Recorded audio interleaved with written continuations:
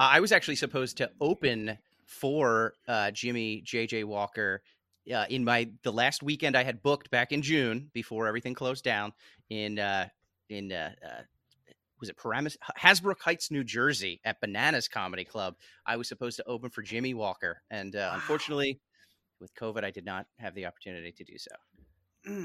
Does he still go by like Jimmy JJ Walker, like in quotes? Dynamite somewhere. Dynamite. I feel like he might. I feel like he might. I mean, wouldn't you, Jeff? Oh yeah, Ted. Do you remember when the confluence of dynamites, when Jimmy Walker was on the cover of Dynamite magazine? It was like, holy crap. Yes, I do. That was an explosion of goodness. I have somewhere, I have a copy of Dynamite. Not that one. I'm trying to remember which one I have. But I mean, I used to have a bunch. I think I photoshopped you, Ted, on a cover of Dynamite magazine a few years back. Maybe that's a very distinct possibility. Wasn't the Fonz on the cover of one? Oh yeah, God, he was on a couple. Sadly, Chachi was too, but we're gonna retcon all of that, get rid of Chachi on all the things that he once people enjoyed. All Chachi media burned. You remember, like when the White Sox had the Down with Disco rally in the late 70s, when everybody was fed up with disco, and it was the worst promotion like of all time because they burned records in the middle of the ball field after a game. Yeah, they like blew them up or something. Yeah, they blew it up, started a fire, and then people ran out into the field. In fact, I had a vague memory of it, but I'd forgotten how repellent that DJ was until I saw that Bee Gees documentary recently on HBO, and they do a segment on that whole thing and how kind of that affected them. The whole disco sucks, but that guy's shtick was terrible, man. He wore like a World War II helmet, and I don't even remember, but it was just like, he's gonna hate our next segment then, Jeff. I know. You should see the helmets we have. It's really offensive. Maybe we'll skip over that. I apologize. I'm a big helmet fan. I actually had a hat collection as a kid. That's how cool I was. Well, Chip and I do a Daft Punk little song and dance in the middle of every show, just to see if people are listening or watching. Right. It's kind of fun. And they're not, which is very good. Smart. So, yeah. Ted, you had a hat collection. Was it a funny hat collection? Like a Viking hat, like a Pith helmet? It was like helmets. Like I had a World War II helmet. America World War II helmet? Oh, yes, absolutely. Yeah, okay. I didn't no apt checking. Pupil. He passed the test, Jeff. But yeah, just ridiculous, like no Viking helmets. It didn't get too crazy, but yeah, mostly just makes me a little sad thinking about it now. But you just walk into the room every now and then, and like for dinner, and you're just wearing like a Pith helmet, and your sister's like, "Oh God." I mean, Ted, now take your helmet off for dinner. I have a hat wing in my house now. But. And humidors with all the hats in them, and a hat humidor. Yeah, very important. Guys, we already started the show, but we know, Chip, we officially have to start off the show with the Junk Miles theme song, correct? We 100% have to.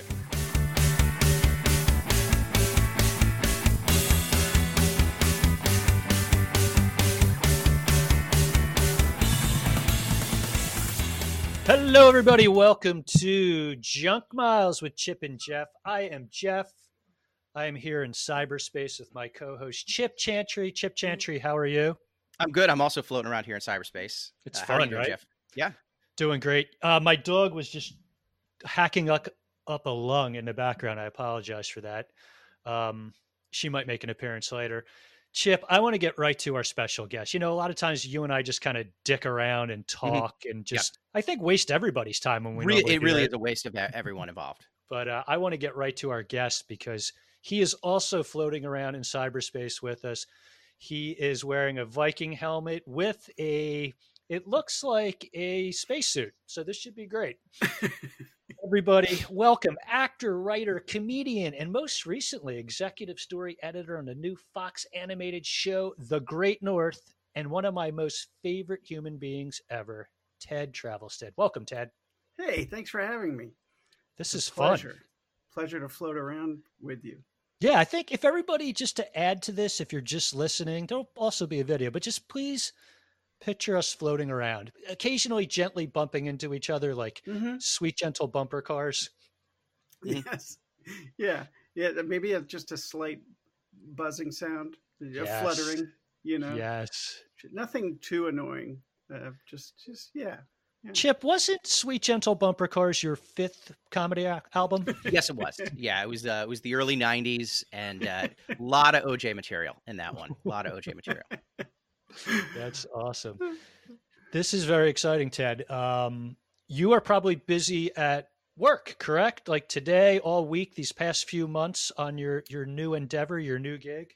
Yeah. It's been a saving grace and a nice anchor to my sanity. Yeah, I would imagine. I'm very grateful and lucky to be employed during this time period and working on something creatively that is so much fun.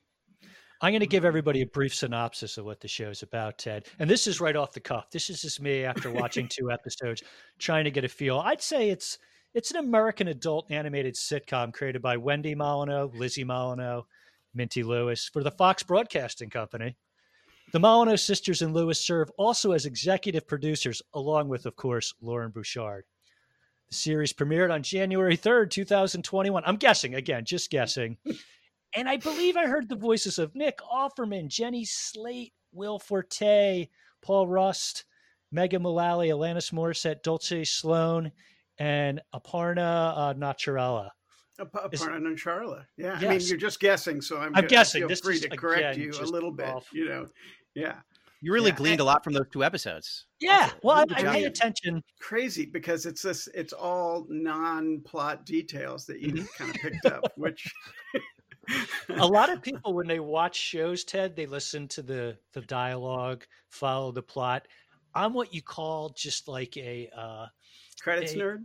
Yeah, a minutia nerd. I just want to know credits. I want to know gaffers. I want to know best boys.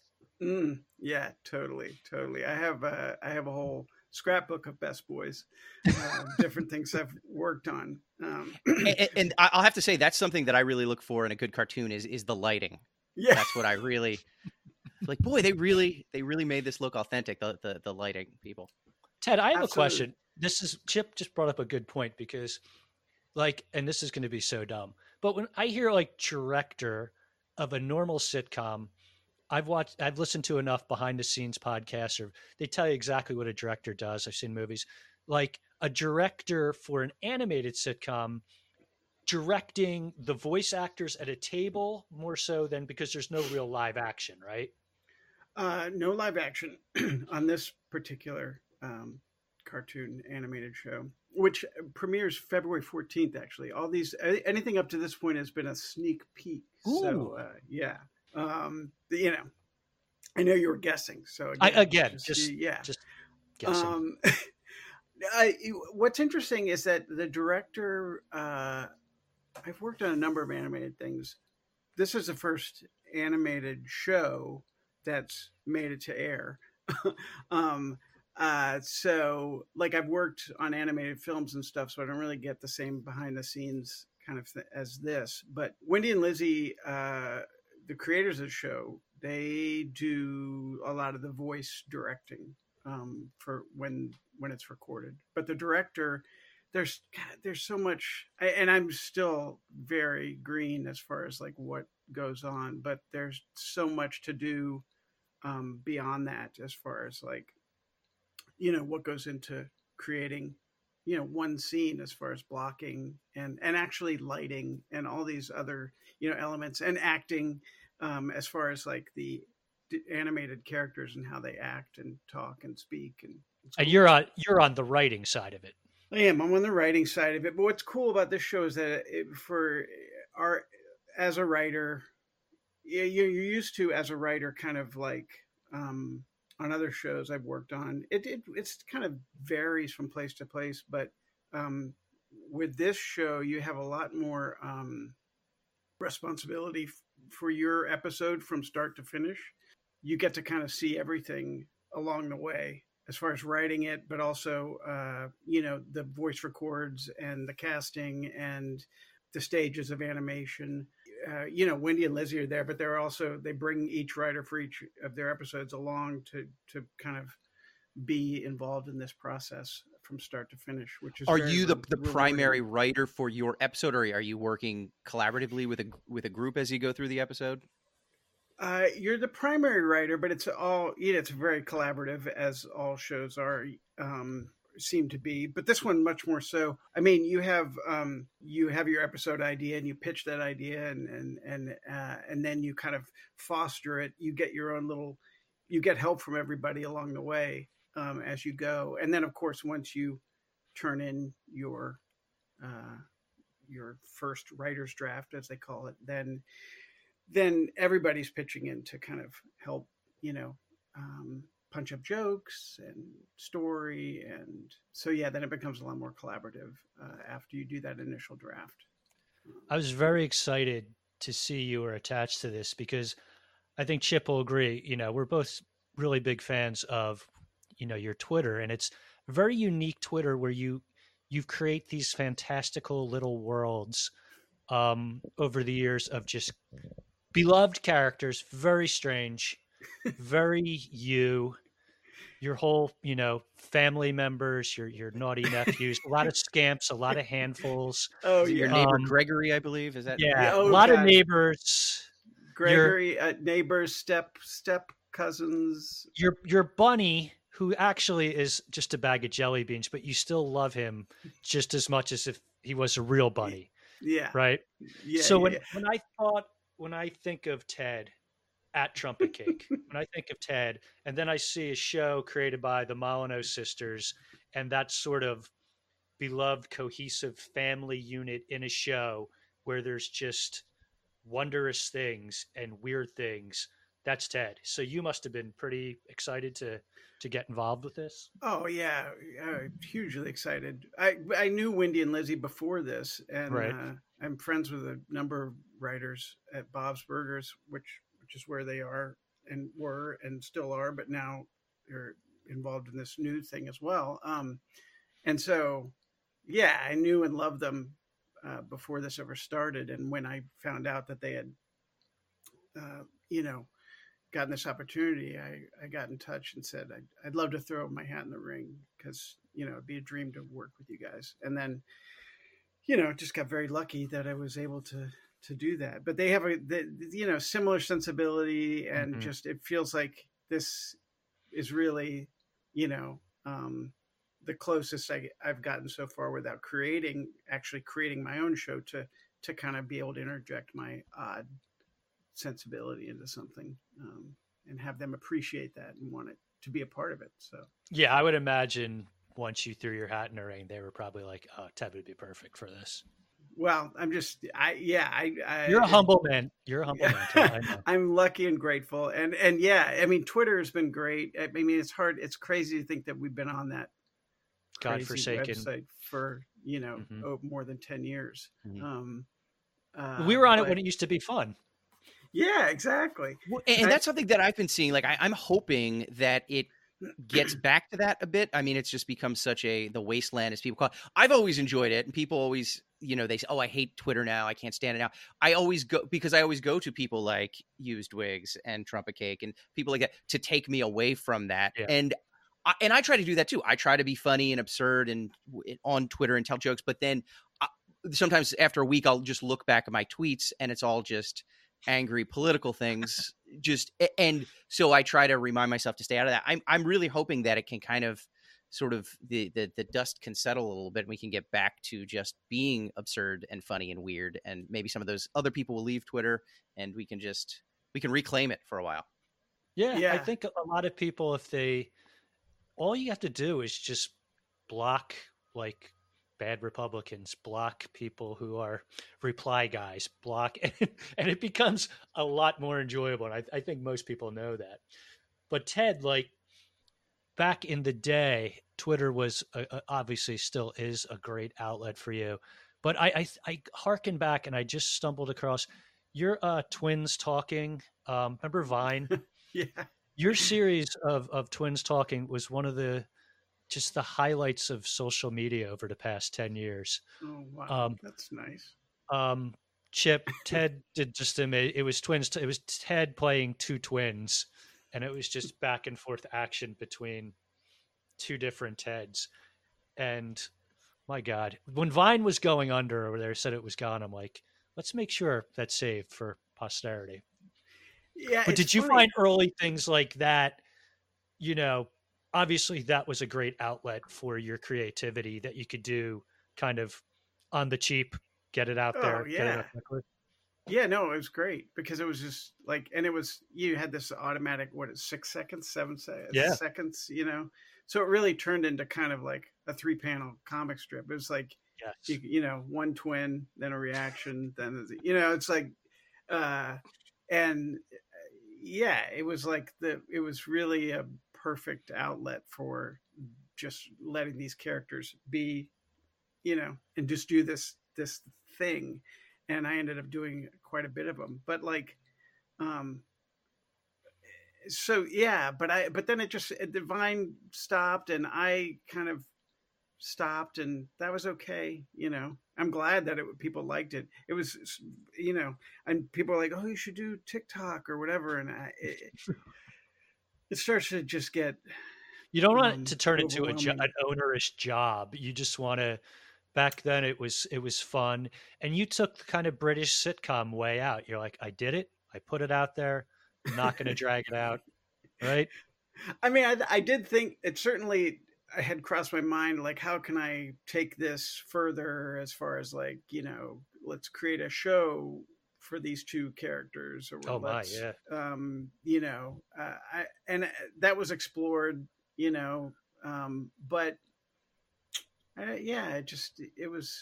it did. And on Vine itself, it started to become a little bit like, trying to, like, as soon as anything, same with Twitter, all that stuff. I mean, it's always, for me, like, as soon as it becomes like a chore, then I'm like, I gotta, it outweighs the benefits of like that instant gratification of whatever we were, craving when we're on these social media sites. Like if I'm at my keyboard, like for more than, 10 minutes trying to think of a funny tweet, it's like, oh, stop. You gotta stop, man. Like it's just, I mean, it's one thing to kind of have the, to have an idea and like be trying to craft it in a funny way. And but like straining to, and that's just me personally. Beat the beast. But I think it's hard sometimes too.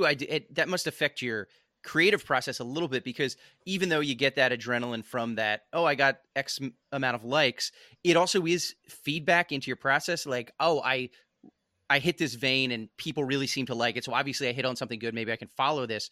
And when you're writing especially a cartoon where it is a long process, like this isn't going to be shown for weeks or months. It's years. You do have to maybe second guess yourself, because you're not getting that instant feedback or that confirmation of, I mean, I guess you can get that from your coworkers, but that you don't get, oh, this is great. You have to, I guess, trust the process a bit more, till it gets kicked down the road. Absolutely. And yeah, it becomes, it's very interesting, the difference between something that, takes a year to craft and something that takes, 5 minutes or whatever, and yeah, that's when you have to trust the process and trust the creators.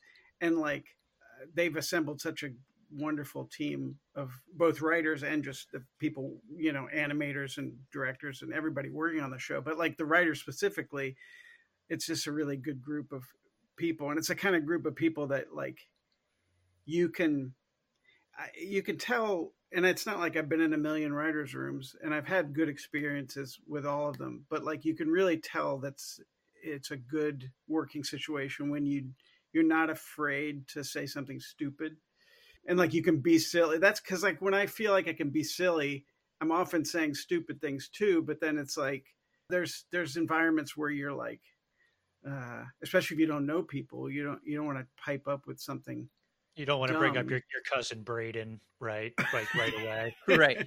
Right. Step cousin Jeff. Sorry. I do have a pretty good flow chart of all your relatives. I just get those guys mixed up.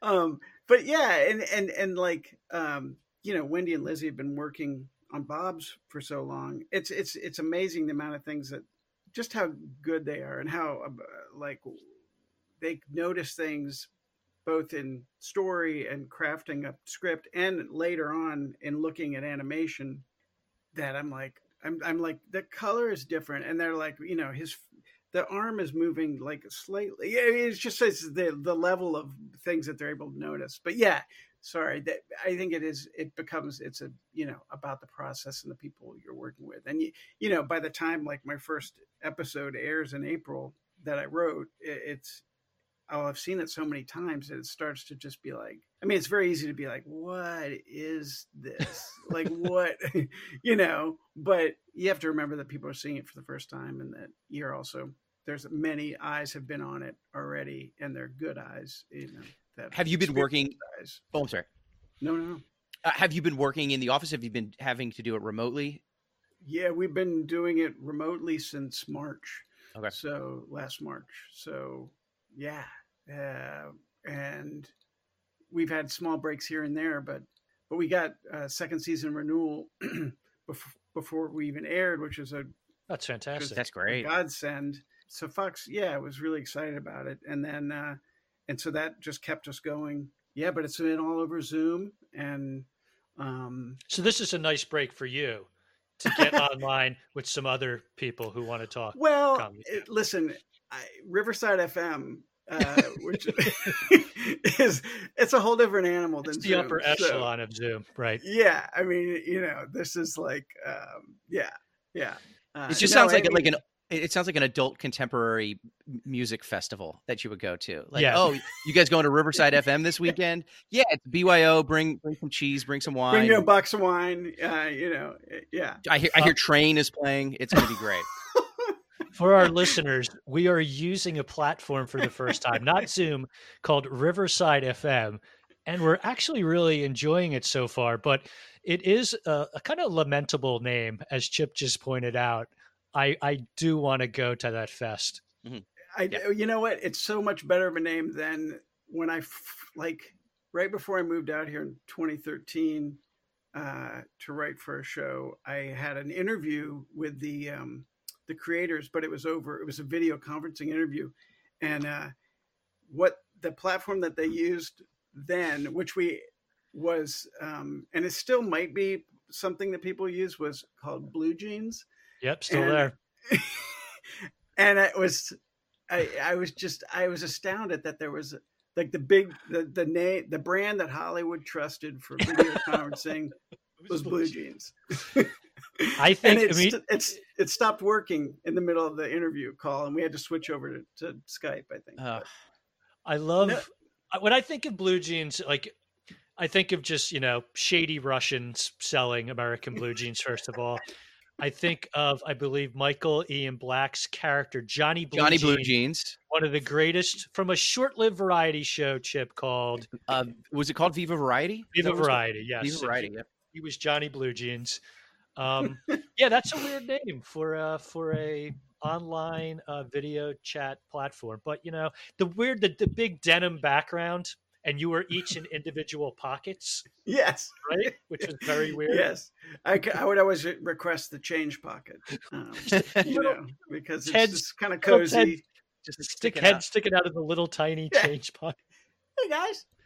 Now, you both are comedy writers, and we were just touching on Twitter. You get that immediate feedback. You get that immediate burst of like adrenaline when something hits. But like you both write a script. You have to wait months. It finally airs. Ted, like, are you sitting there with Julie watching your show? Let's say, I guess you wrote for Wilfred, I believe. Was that one of the shows? When your episode comes on and like one of your favorite jokes comes on, do you just look at your wife and be like, she better laugh? Like this, like, and Chip, same thing, like, you worked hard on this joke. You wrote it 8 months ago. You're probably like, Kim. Yeah, she's the one audience member. Yeah. I mean, I stand next to the television with my arms crossed, looking at her, waiting for her to pick out and laugh at the specific jokes that I wrote. And there's two strangely Eastern European men with like lab coats and clipboards, just like marking things down. But she's she is 100% every time, so I can't. Yeah, complain. There you go. Ted, I mentioned in prepping for this very important meeting on Riverside FM, the new video conferencing platform. It's kind of sweeping the nation right now.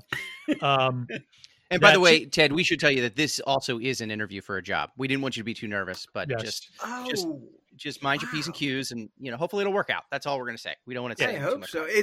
Will I be working for Riverside FM if everything goes well? Yes. Okay. It's a blue jeans company.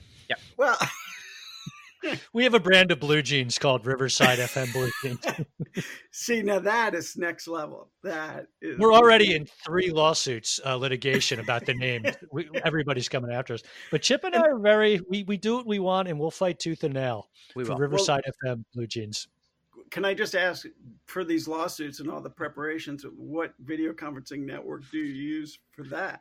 Oh, wow. We actually use, it's a much older, just not as high tech audio equipment. It's called Trousers, and it is not. It's very scratchy. It's very echoey. Ugh. Yeah. Dads seem to enjoy it. They use it a lot. They do. Yeah. This is the part of the show. Chip and I introduced this segment a few episodes back. We're enjoying it. We're getting a lot of great stories from people, and we even actually have a little theme song we're going to play with that too. But I'm going to enjoy it. This is a new segment on our show called That's Fantastic. It's everyone's favorite new topic on Junk Miles. It's where our guest tells us something fantastic they did or are currently involved with that brings them a lot of joy.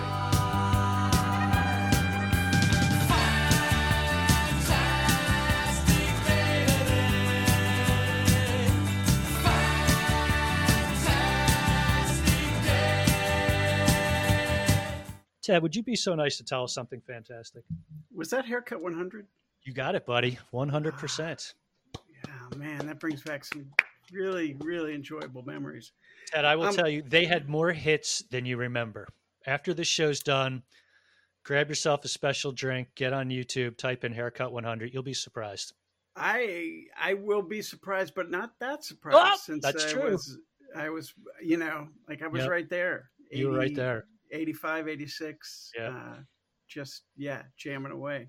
I had a little trouble with this one. With this, I'm afraid I don't want to let anybody down. Like in this time that we've been living in, it's been harder to find kind of these joyful moments, and I'm lucky that my job is brings me joy. But I got to say, at first, when you broached this topic, I was like, good Lord, all I do is work and then watch mixed martial arts and fall asleep. And like, that sucks. That just doesn't sit. Although that brings me to a baseline level of happiness. The working and creating for the show is joyful. So I'm very lucky there. But then I was like, okay, so I have to figure out, there's the little things here and there. Like my attention span lately has just felt like I can't keep, like I used to read all the time, and I'm finding that I'm not reading full books right now, Mm-hmm. But what I am doing is picking up books and reading little parts of them. And finding small moments of joy. So I was going to say, there are a few things that I can suggest that I have found small moments of joy in. One of them is I rediscovered Kleban, which is a guy that I loved as a kid, a cartoonist who kind of preceded Gary Larson. And I don't know, he used to draw a lot of cats, and he has a book. He has a bunch of books of collections. One's called Never Eat Anything Bigger Than Your Head, and other drawings.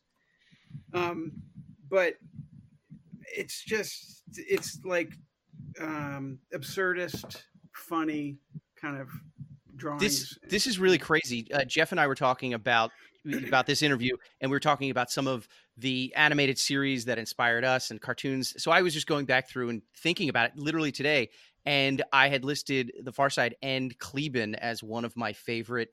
It's because I was always a Far Side fan and I loved it so much and always am. And then he just sort of, although I sort of preceded The Far Side, I guess, but like it's just The Far Side even farther on that. It's so crazy. Yeah. It's one of my favorite things in the world.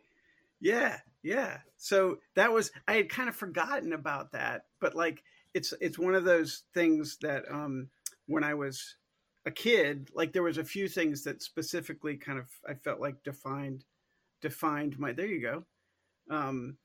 Defined my sensibility, comedic sensibility, and I think this and The Far Side and like The Jerk are all these kind of strong kind of Looney Tunes, cartoons. Anyway, so that it crossed my radar again recently, and I was like, this. So just like looking at at that once in a while has been a source of joy. And then also, this is way on the other polar opposite end, but there's a writer named Harry Maurer, Maurer, who is he's a journalist in the vein of Studs Terkel, who wrote, Working and just kind of these oral biographies of people. But he wrote a book called Not Working in the 70s. And it's like interviews. And he also wrote a book about Vietnam called Strange Ground. And both of these books are just books that I can pick up and sit down for 10 minutes and just go anywhere in them, because they're like just snippets. They're just interviews with people about not working and about not having a job, which I think is very kind of relevant right now and has been, in the past 4 years and past year especially. So those are two things that have brought me some joy. And then the last thing is a record label. Oh, Superior Viaduct is the name of the label. And they have an arm called Stranded, which sends me these emails about just these kind of weird out of print or out of date kind of vinyl stuff. So they reissued all of PJ Harvey's oh wow stuff on vinyl with demos. Like she's reissuing like the demo versions of all her albums, which I thought was really cool. And then like this jazz guitarist named Calvin Keys, who I'd never really heard of, but then, and just getting into this, it's just like the older I get, like I'm interested in new music, but the new music for me starts to be kind of older music that I have maybe not discovered yet. Being a big music fan, there's just so much, books, music, all that stuff. There's just so many like rabbit holes to go down, that those are some things that have brought me joy. That's fantastic. We'll definitely link to all of those. And I think one of the things as you get older and you still have that yearning, that need for new music, book recommendations. I think Chip and I mentioned this on a show before. One of my favorite things is going to Amoeba Records, What's in Your Bag? Yeah. And the beauty of it is what they basically, if I'll just tell our listeners, if you don't know, they get people from all different music genres, jazz, rock, straight up pop, indie, punk, metal. They give them like $100 and a bag, and they're like, go through the Amoeba Record Store, which is an amazing records and books and t-shirts, and have at it. And then they sit down and they walk you through each purchase. I'm excited. I'm saving this one that I just went live yesterday. Clem Burke, drummer for Blondie, one of my favorite drummers growing up. He was this mod drummer who was in this kind of, total New Yorker guy, but dressed like a mod, like from the Who, early Quadrophenia days, just attack the drums. And he has one, I think it's like 10 minutes long. And I'm so excited because I'm never able to predict what music people will like, except for every metal guy, Gwar, guys from like Cannibal Corpse, guys from like System of the Down, to a T will start off the same way. I know this isn't very metal, but God, I love this album. And they bring out like Disintegration by The Cure. Like every metal guy is into The Cure no matter what. And you're like, of course. That's perfect.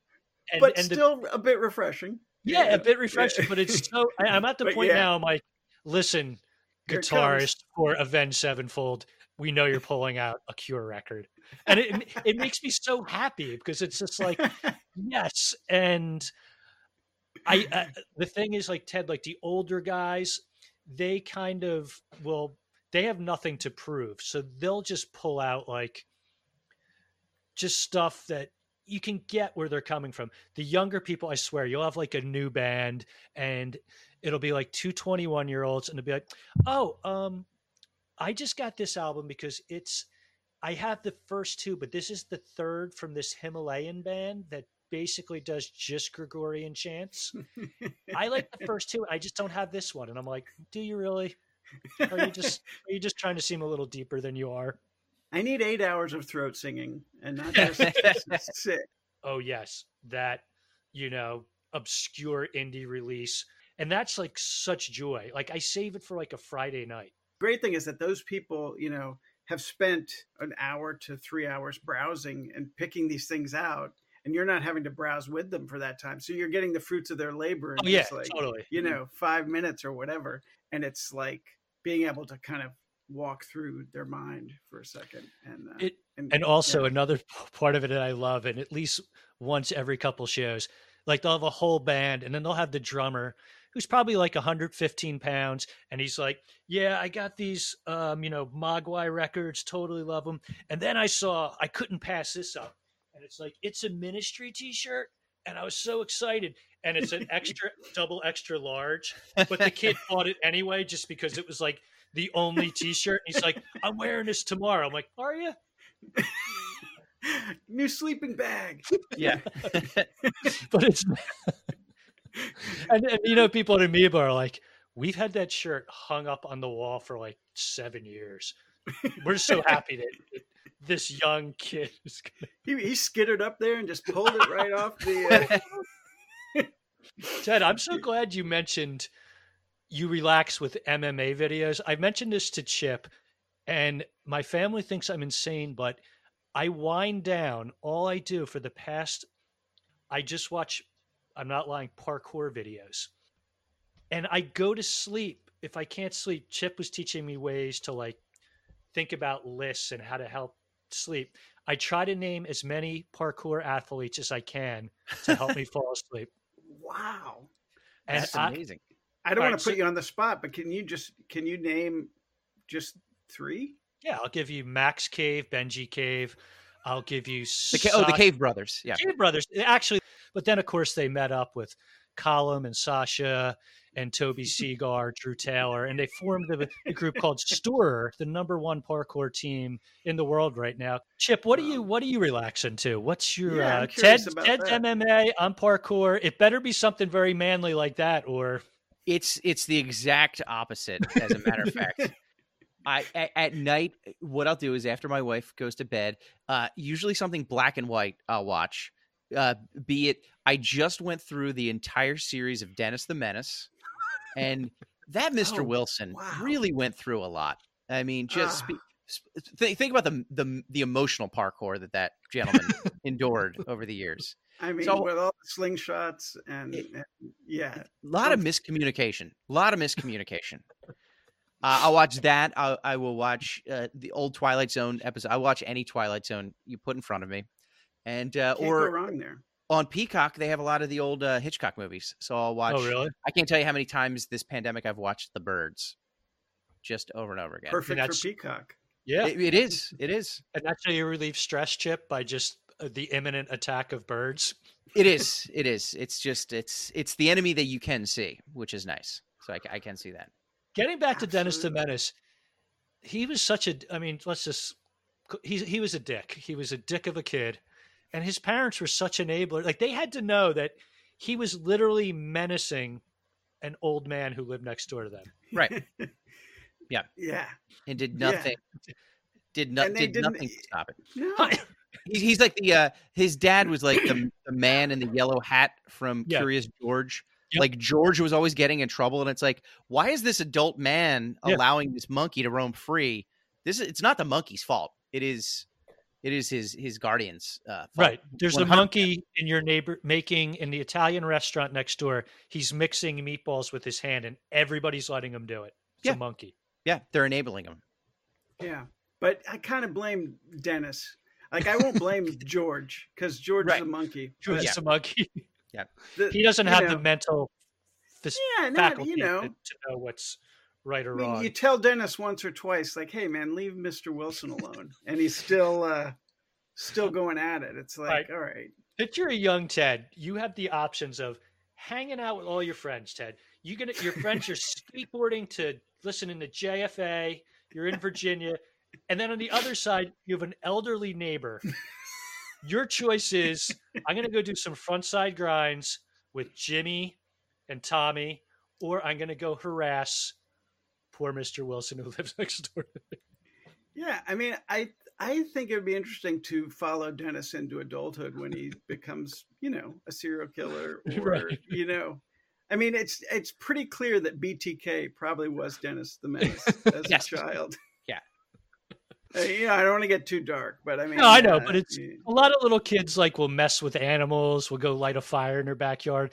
But your single focus is, I'm going to fuck up that old guy's day. I'm going to torment the senior. His high school yearbook quote was just like, most likely to torment a senior. Yeah. F you, Mr. Wilson. I know you're reading this. He's the only senior in his class wearing overalls in his yearbook picture. You're like, just serial killer alone, just an adult in overalls is not not comforting at all. They shouldn't make them in adult sizes. No. They're doing that every day. He just walks into school. Principal puts his hand out, takes out his slingshot. Here you go. Yep. Right, they has to get it at the end of the day.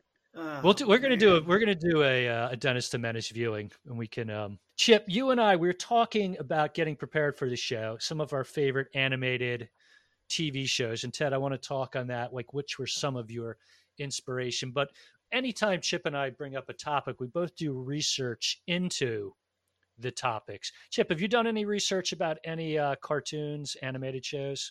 I did actually. I looked back, and we can talk about some of our favorites. I actually looked up some of the lesser known cartoons, animated series throughout the years that weren't very popular, but some of you might remember some of these. They're mostly in the 70s and 80s. They didn't seem to go too long. So I'd love to hear about some of them. Would you love to hear about them? Some of these I couldn't believe they did that. Do you remember Houseplants, the animated series? Holy crap. No, I don't think I do. It was very short-lived. It was a cartoon about a group of houseplants who become friends in the living room of a divorcee in suburban Indianapolis. The problem with that is that houseplants can't move. So it was really just them sort of sitting around talking about life. And the only really good thing to come out of that was the memorable catchphrase from Freddie the Fern, where he would always say, "I feel dead inside." I don't know if you guys remember that at all.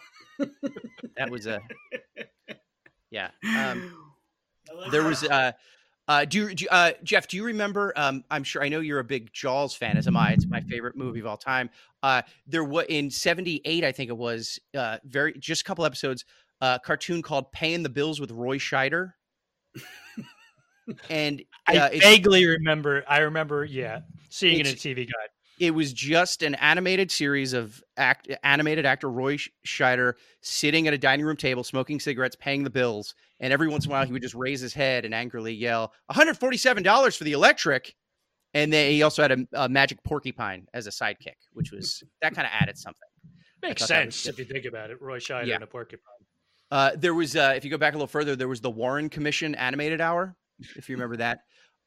It was an hour-long episodes that captured the Warren Commission hearings word for word, but just word for word. Yeah. The Witness Babies. I don't know if you remember Witness Babies from '86. You guys remember the Harrison Ford movie Witness? Oh yes. Yeah, where he's a police officer that goes into hiding in a Mennonite community to protect a young Amish boy who witnessed a murder. before he very well. testifies. Yeah, it's basically that, but they're all babies. So that was wow. that was a fun one. And then of course there was always the ones where, you know, they would always attach a celebrity and they would put him somewhere. It was like Camp Candy, where John Candy was a camp counselor. Mm-hmm. You know, the Harlem Globetrotters would always show up. Mr. T ran a gymnastics team, if you remember that one. Shelby loved that one. That was one. Sorry, Shelby needs to go out one sec. Okay. So, but the but a few of the ones that you know, where they would take and attach a celebrity to it just didn't seem to work. There was, if you remember from 1981, we're talking about these celebrities, Jeff, where they attached them to it. From 1983, it was called the New Testament, which was like it was one of the religious ones they would put on Sunday mornings. This was a cartoon retelling the stories of Jesus, but the character of Jesus was replaced by modern day actor Dabney Coleman. Oh, and it was also voiced. He was hot off the heels of his sitcom, and they just wanted to like latch onto his star power. Right, and it was voiced by Dabney Coleman, and he was also the executive producer. And then, of course, there was the ill-fated 1981 that only lasted, I think, 6 episodes. Talia Shire's Cartoon Carnival, where actress Talia Shire, of course, Adrian from Rocky, she voices her animated self, where she owns a traveling carnival run by a group of zany kangaroos. And do you guys remember her catchphrase that she always used to say? I know she had one. I don't remember. Yes, I don't want to dare guess it. I think I'm sure you remember. It was she always used to say, "I feel a migraine coming on. I need to lie down."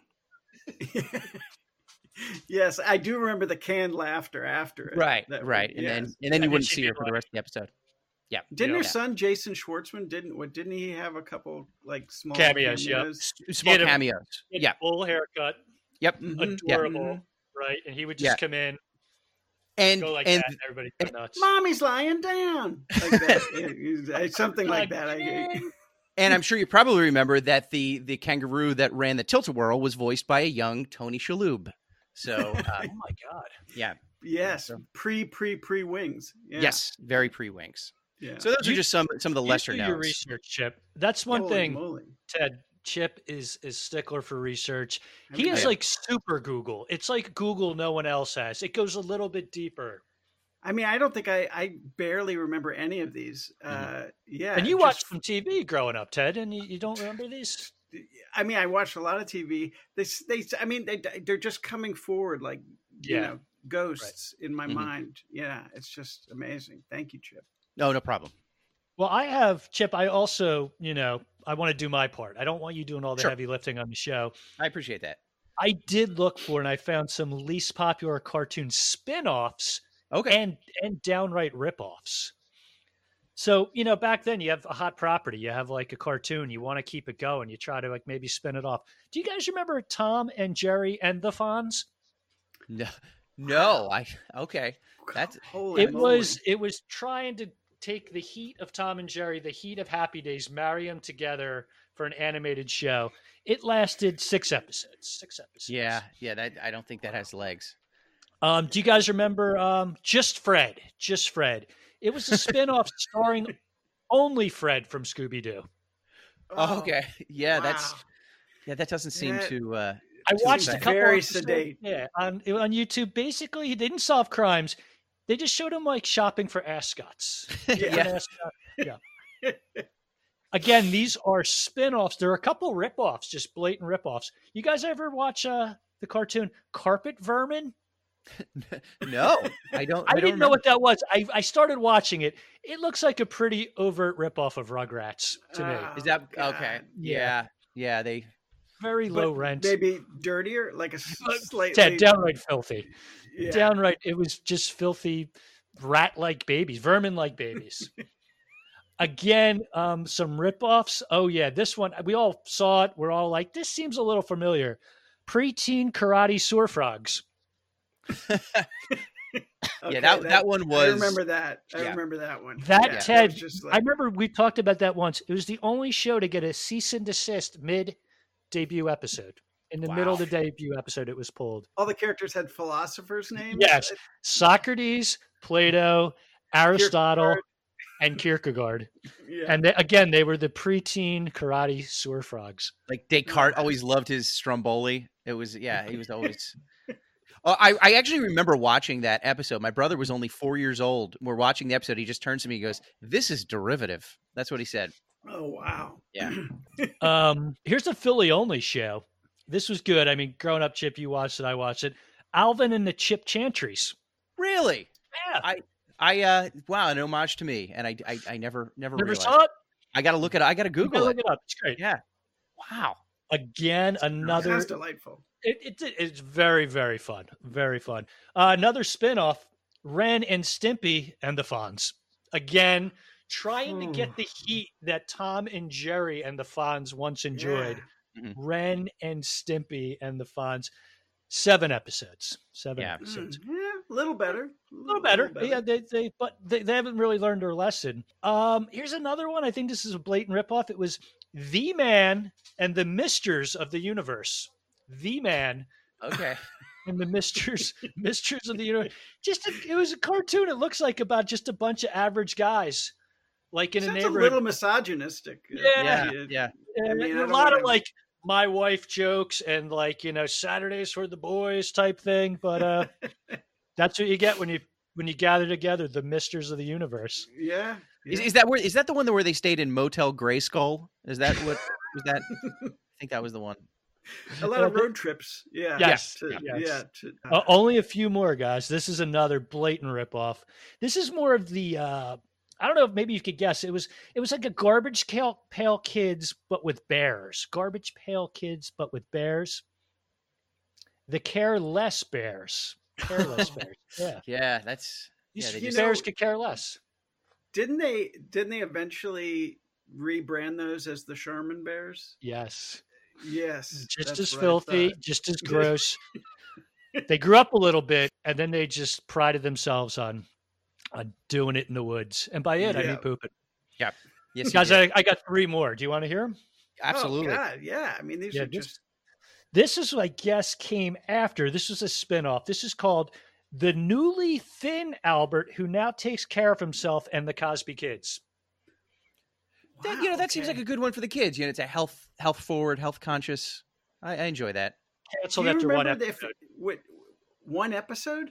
People like their Albert's fat, Ted. Yeah. They did not want a newly thin Albert who now takes care of himself. Did he have, was it the same gang or was it the actual Cosby Kids from the Cosby Show? No, actually it was the same animated Cosby Kid and the one kid who wore a hat over his face, but it kind of looked like a shell. And when you were a kid, you were always confused what was going on with that.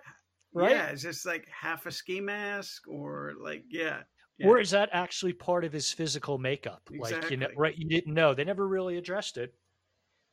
All right, I got 2 more, guys. This one's about the kid Pope who rides a pony. It was called My Little Pontiff.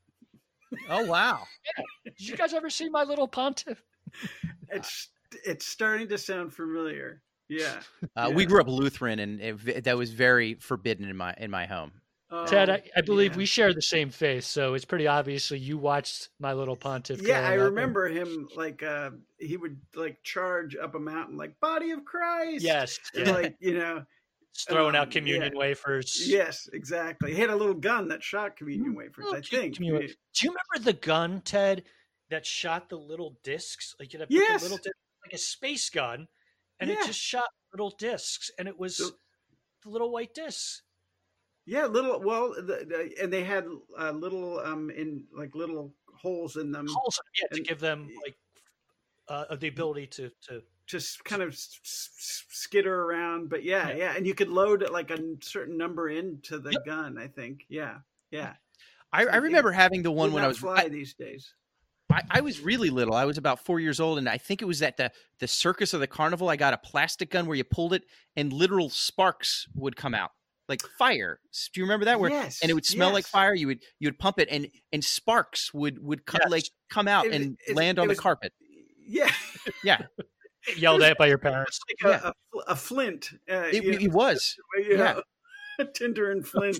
And it was perfectly acceptable. Fire starter. This is a fire starter, but I think we can make it a children's toy. Yeah, it failed at Rev and Dev at the company. Like, guys, we put $500,000 into these things, and it just doesn't really work. What we wanted to do.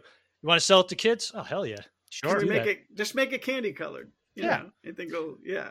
Oh, I have one more, guys. One more. This cartoon was about angry little green Irish guys living in Boston. Very tiny little group of little green Irish guys in Boston. The Murphs. Yeah, that was a good one. Very familiar. Yeah. It actually aired the same exact time as the Smurfs, only in Boston. Sure. It was pretty overt in its racism. Mm-hmm. They were from the South Side. Yeah, Papa Murph, I remember, was very loud and very opinionated in a lot of the wrong ways. Papa Murph. Do you guys remember Murphette?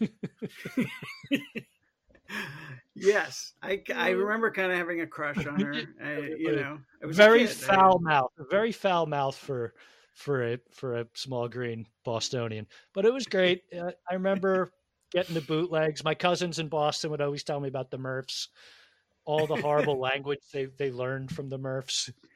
I had a number of small, not action figures, but little Murph figures.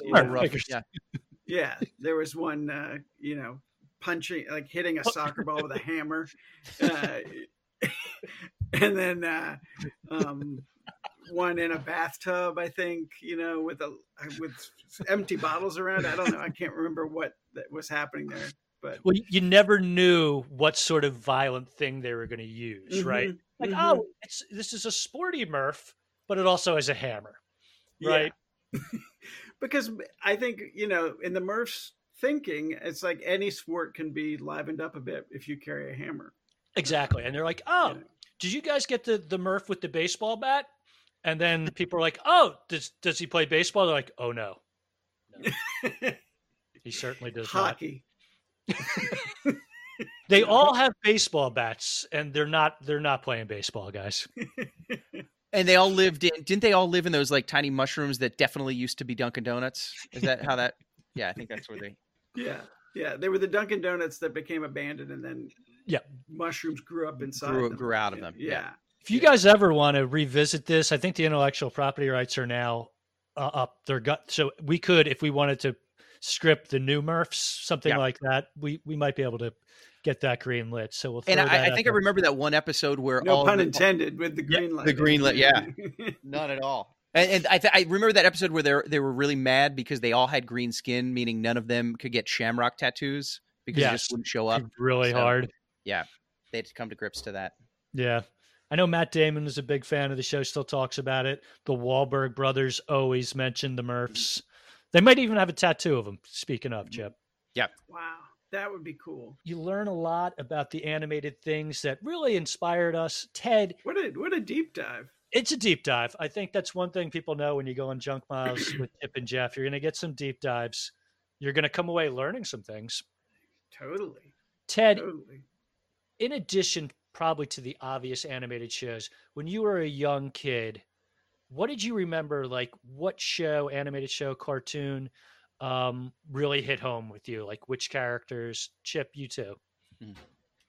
I mean, so obvious aside, like Bugs Bunny and Looney Tunes was like, they lived for that, But I do remember some obscure. Do you remember Secret Squirrel and Morocco Mole? Yes. Oh my God, yes. Yeah. Yeah, that one. My sister. Oh, go ahead. No. Those shows, they literally lasted like a year, but they were just played over and over, right? Yeah, and they just were burned into your. So my sister and I used to dress up as Secret Squirrel and Morocco Mole, and do like my dad has Super 8 footage of us. Oh my God! Doing some sort of a mystery. I don't know. Yeah, that was one that I couldn't tell you like what it was about or what happened. Yeah, but I just remember that was like Hong Kong Phooey was another one that he was the number one super guy. Hong Kong Phooey. Yeah. Yes, he was. Right? Yeah, He was Hong Kong Phooey the one who went into the filing cabinet. Yep. Yes. In the filing cabinet, came out out the bottom in his karate outfit. I heard, and Ted, you know MMA probably better than me. His karate was impeccable. Like masters will watch that show, watch his style, his technique, and they'll be like, spot on.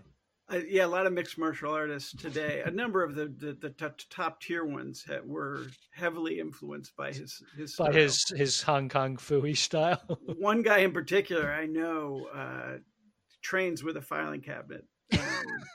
That Smart. Smart. Yeah, it is. I mean, it's just like, look, it's paid off. Yeah.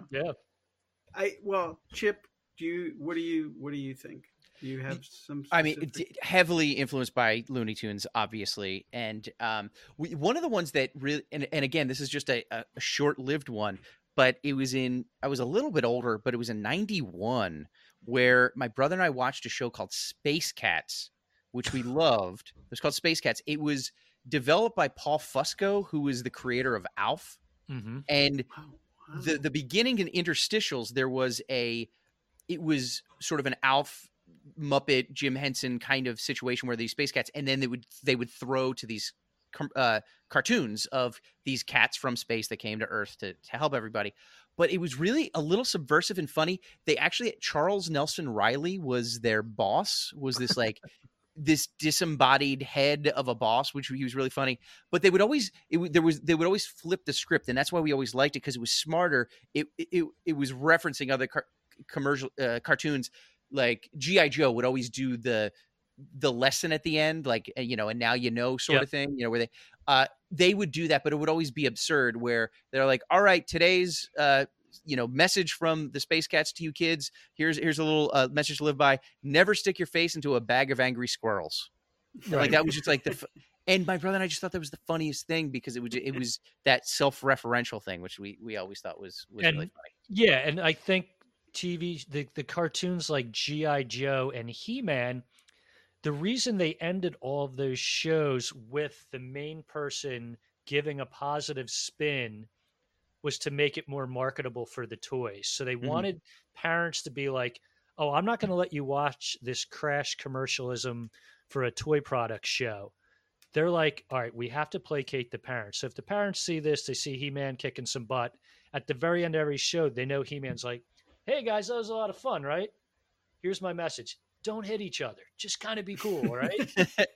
Don't accept people for who they are, because that's what He-Man and the Masters Universe do. Right, Mom? They knew that was part of the package to keep on selling the toys. So you're saying then this Space Cats kind of made fun of that. It lampooned that, which was great. So it just, and that was the thing that I always appreciated, to see something making fun of something else, and sort of mocking it rather than being so earnest. And that's one of the things too. And I think I would assume, when we sort of touched on this, but with both of your sense of humor and with my sense of humor, I think we have that thing where, whether it is that the B. Cleveland, which I loved, or the Far Side, or if you went further, the Red Meat comic strip, Red Max Cannon. And that was something that even as a little kid, I always sought out, where I always wanted something, when it came to comedy, something I always appreciated weird rather than just on the nose comedy. It was where other people might not get it. I remember like my dad would be like, this doesn't make any sense. And it's like, that's what's funny about it. It's so bizarre, and that's what the thing. Did you guys seek that out? And I can definitely see it in both of your writings, but that weird was just as funny as funny was. Like when I was in middle school, Wayne's World and The Church Lady were big on SNL, and everybody loved Wayne's World and Church Lady, and there's nothing wrong with that. Those are fine. But my friends and I, we couldn't wait until Deep Thoughts came on, Jack Handy's Deep Thoughts, because that was when everybody was quoting Wayne's World or whatever. We didn't really have time for that. It was like, how weird can you get? And that was always what I sought after. It was something just bizarre. Yeah, because it was like a gift once you understood what the joke was. Like, what did he say? And that's the thing. And it wasn't like weird for weird's sake necessarily. It was that surprise. Mm-hmm. There was always an element of surprise, which is what I love about any, good comedy, is just this kind of the unexpected and the abstract, or like you take an abstract element and you put it in a normal setting and then see, what ensues. That's pretty much like the cartoons today that are popular with kids are just the most abstract, weird, nothing makes sense universe of weird characters, a whole show, like a great show, the regular show. It's like one guy's a raccoon, one guy's a gumball machine, one guy's a blue jay, and they're all groundskeepers, and they just spend the day just trying to like mess with each other. And it's fantastical. It's funny. It makes no sense. It's not really plot driven. And it's such a cool thing for young kids to just be like, yeah, it doesn't have to be this, sitcom type plot for a cartoon. So exactly. We could still have the same story themes and like, but like, it's just finding, because there's only so many stories you can tell, but like, right. If you push those through like these filters that you never thought like could exist, especially growing up like we did with these traditional kind of, entertainment delivery systems or whatever. That's like what, like, I just remember when I was in college, they rebooted Mighty Mouse. It was like the Mighty Mouse, The New Adventures. And it was like, Ralph Bakshi was a producer, and I just remember this absurdist element suddenly coming into, like, there was an episode like Pee Wee Herman was like King Kong sized on the Empire State Building. There was just this weird, and it was the first time that was just started to kind of seep into pop culture. Was just this kind of absurdist kind of thing. And that I think somebody from Ren and Stimpy might have been involved in that somehow and moved on, and just things got weirder from there. But I definitely, that was the kind of thing that appealed to me from the get-go. You know what I hated? Oh, sorry. No. God, I'd rather hear what you would hate. I don't usually like spout things, but like, it's funny as a kid, like growing up in the 70s, there was just a limited amount of things available to watch. Like, there wasn't before cable came around, and, on Saturday morning. And I just remember there were certain shows that like, I did not care for, but I watched them, like, and like the Flintstones, like, no, I fucking hate the Flintstones. Excuse me.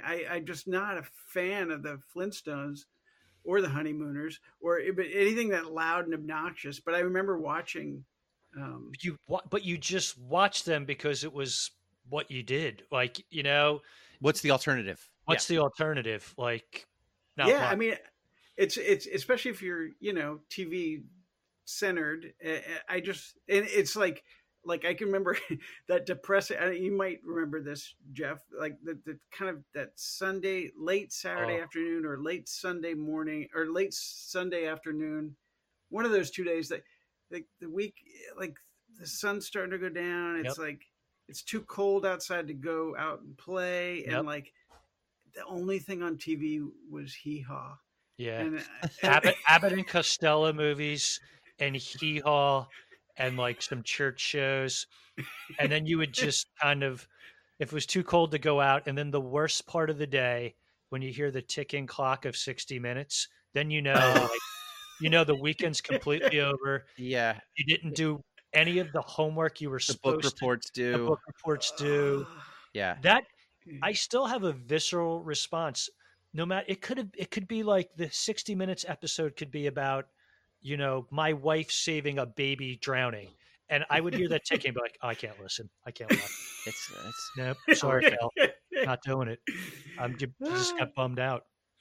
Yeah. And then you start to try to feel something in your stomach that you're not feeling well, that maybe Monday I'm going to be out of school. I mean, it was just, for me, it was I think it was Saturday afternoons could be really depressing. Again, it's that cold thing where you can't go outside, and it would be, it would either be Mama's Family or college basketball, and just college basketball and or Mama's Family. And those two options were just the most horrific. It was terrible. And then maybe Star Search. And I'm like, I can't. Yeah. Star Search right now. You know what were two great? Well, the '90s had three of my favorite animated series, and two were very short lived. But The Tick, 2 seasons in the '90s, the animated series The Tick was so perfect in every way. And The Critic, 1994-95. Oh yeah. John Lovitz. Yeah. It was such a nonstop, just bashing everything like Hollywood, the whole idea of movies, TV shows, the fawning, obsequious nature of fans, and just the way John Lovitz would walk around, and when he'd say, "It stinks," like that was his catchphrase. He'd just be like, "It stinks," and he just got like beaten upon. It was one season, and it was, if you ever can watch an episode, it's great.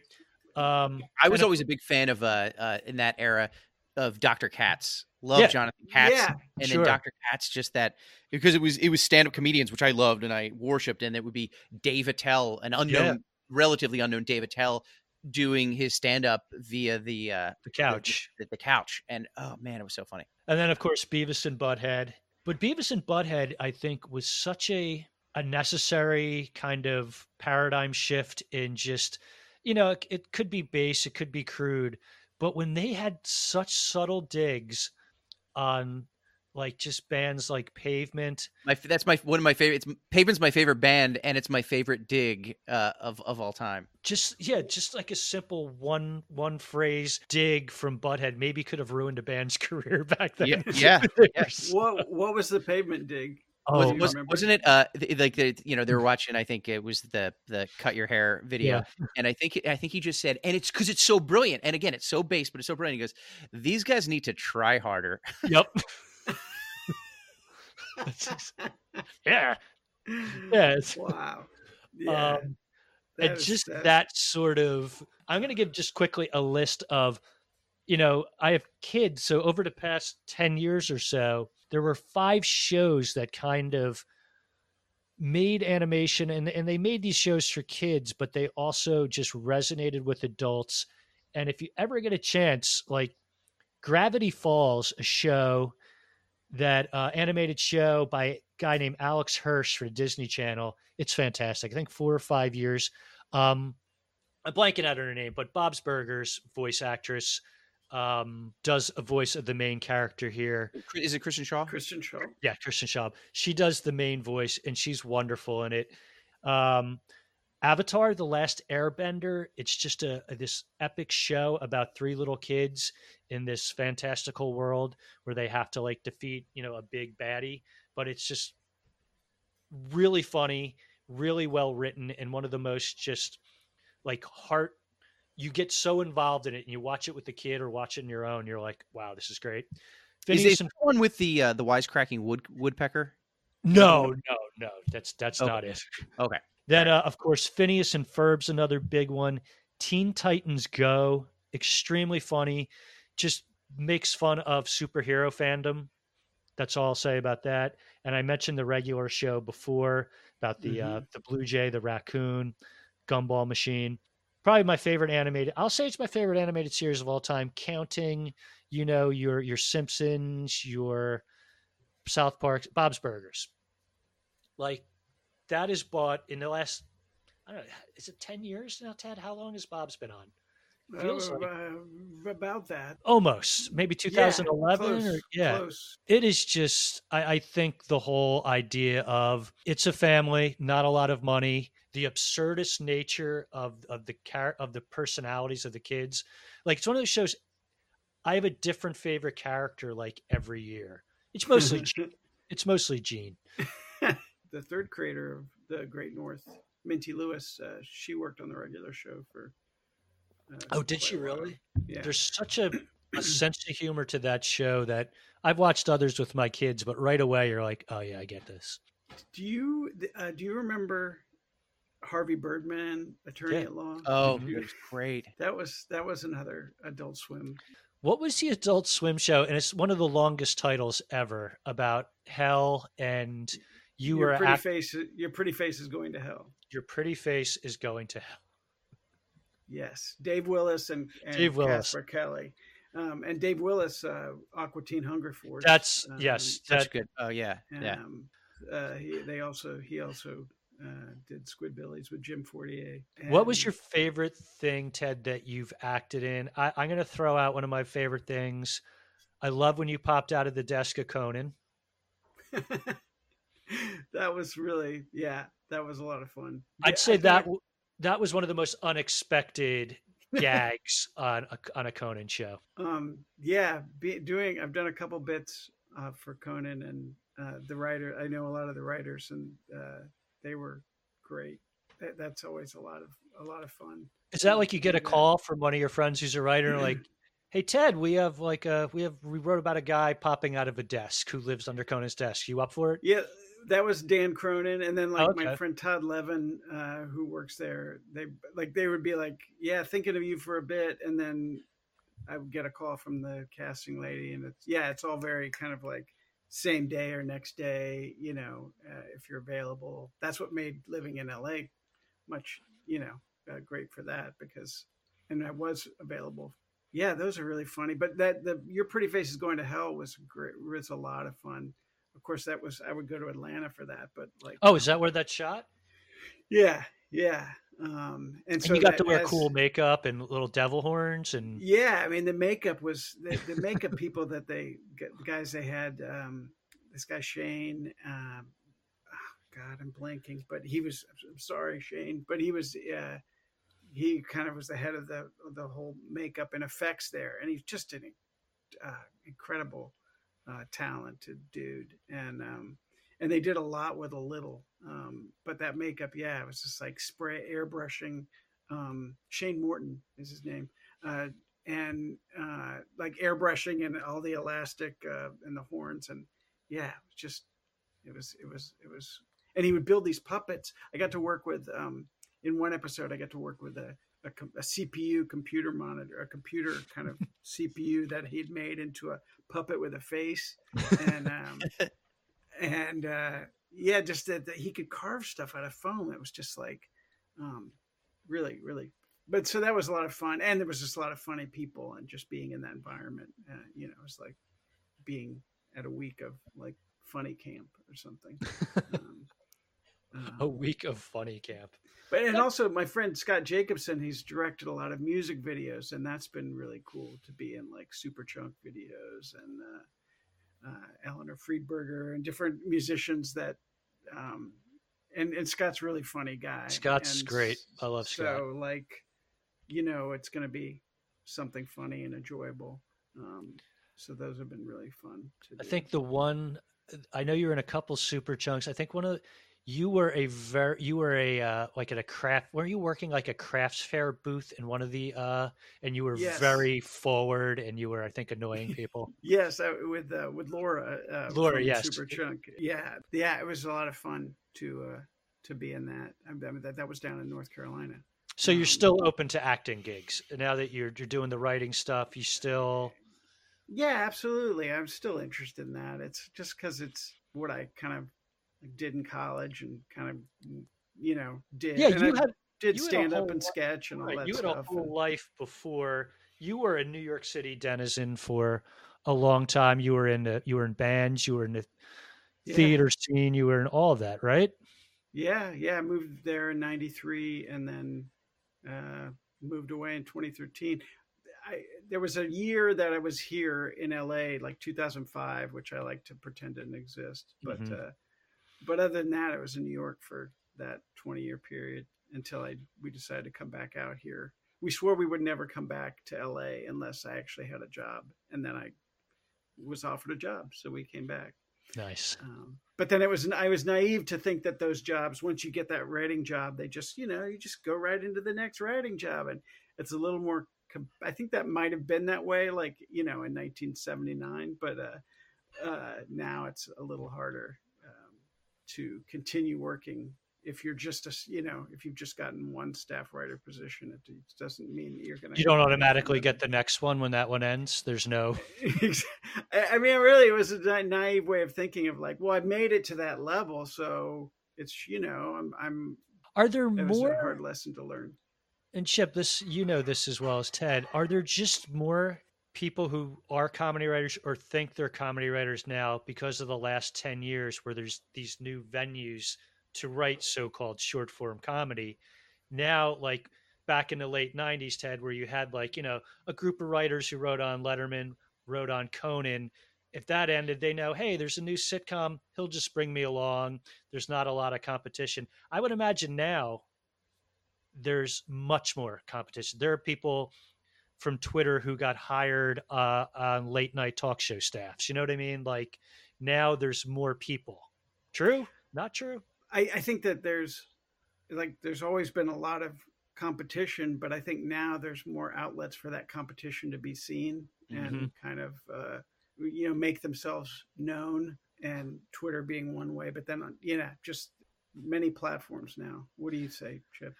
Yeah, I think so. I think there's a lot more opportunities, and there's a lot more, I think, jobs out there, but they're also not as high paying and as, if you're working on a short little, project, it's not going to let, that's, 10 weeks or whatever it might be. It's not like you get a job on Welcome Back, Kotter, and you're going to be writing on it all year for X number of years, where it's a lot more, I guess, piecemeal sort of work.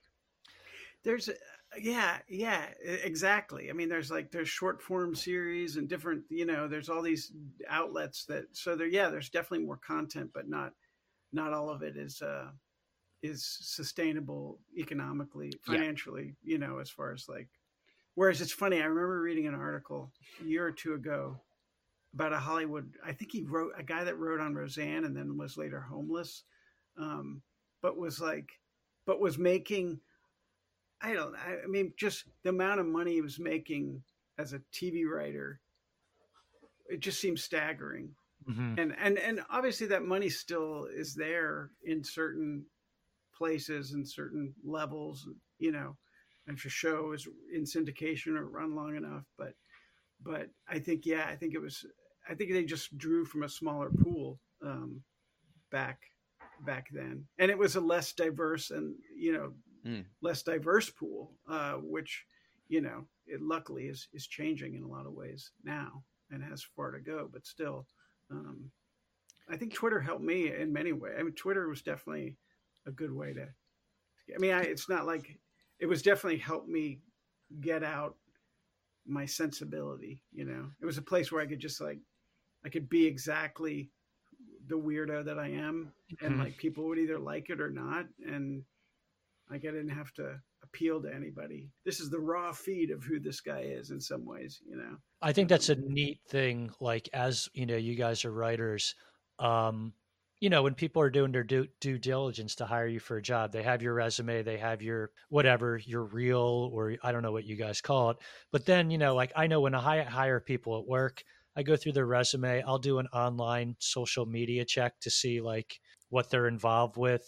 And the thing about Twitter is hey man, it's just Chip is really funny. This packet he sent's great.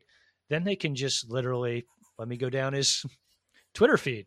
Let me go down Ted's Twitter feed. The first job I got was through word of mouth. It was one of my friends was a writer. They needed another writer, so he suggested to me, and they had me write a packet, and they had me, kind of go through that. But literally, he showed them one of my tweets, which was a photo of me holding up a sign at a race that I made. That was just a marathon. Off the cuff, the marathon. I was holding up a dumb sign. And they literally looked at the picture and they're like, that's the guy we want. That's the sensibility. That's it. I don't even know if they looked at my packet, but it was just that one little snapshot. They're like, that's it. Ted, I believe the sign Chip held was along the lines of telling your wife that your cat or dog died, correct? Right. So I was just holding up a sign because it's always like, oh, we love you, Kelly. Only one more round to go. Have a beer. Yeah. And so I just made a sign it's always Megan is always the name. Yes. It's always Megan. So I just held up a sign and I had a very solemn look on my face. And I just held it up and it just said, Megan, we had to put down Ginger with a sad face. And I just held it up for 40,000 people running past. And they were some people were really not happy about it. Some people were sad because they didn't realize it was a joke. And other people definitely enjoyed it. So, but that photo made the rounds then. And that was that literally took me 5 minutes to write come up with a dumb idea, write it on a sign, and that got me my first writing job was that dumb sign right there.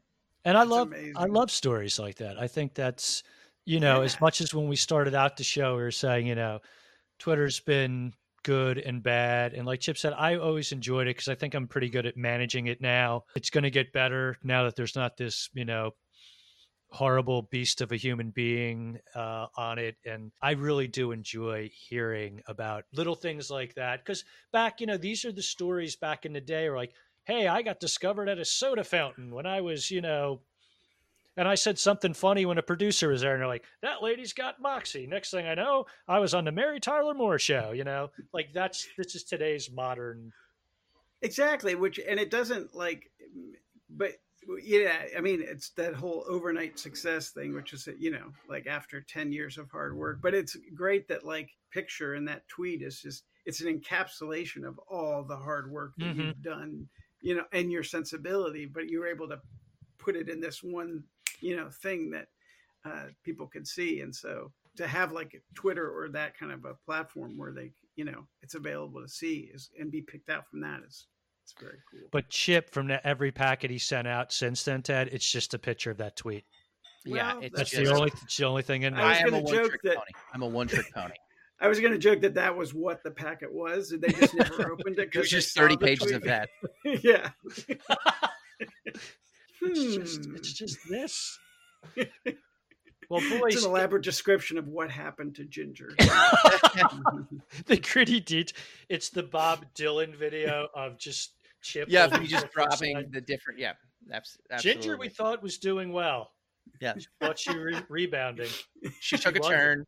Oh God, guys, this was an hour and a half that flew by. Right? Yeah. And Ted, so that was our first segment of 6. Yes. So now I hope you're segment number 2 now. Put the music into it. This is the thing we call Politics of the Day, where we just go down through 3 political stories. We get some zingers, and then we're going to follow it up with Riverside FM chat. Yeah. Just tech stuff. Tech specs from Riverside. The best of Riverside tech. Yeah, that is fantastic. I wore a diaper, so we're good. It is Friday night. It's a diaper night for Ted and everyone involved. Now, so what we're going to do now, guys, Ted, I believe it is February 3rd. No, when is the date? 14th. 14th. Is it after something special? I know Fox it's a Sunday night.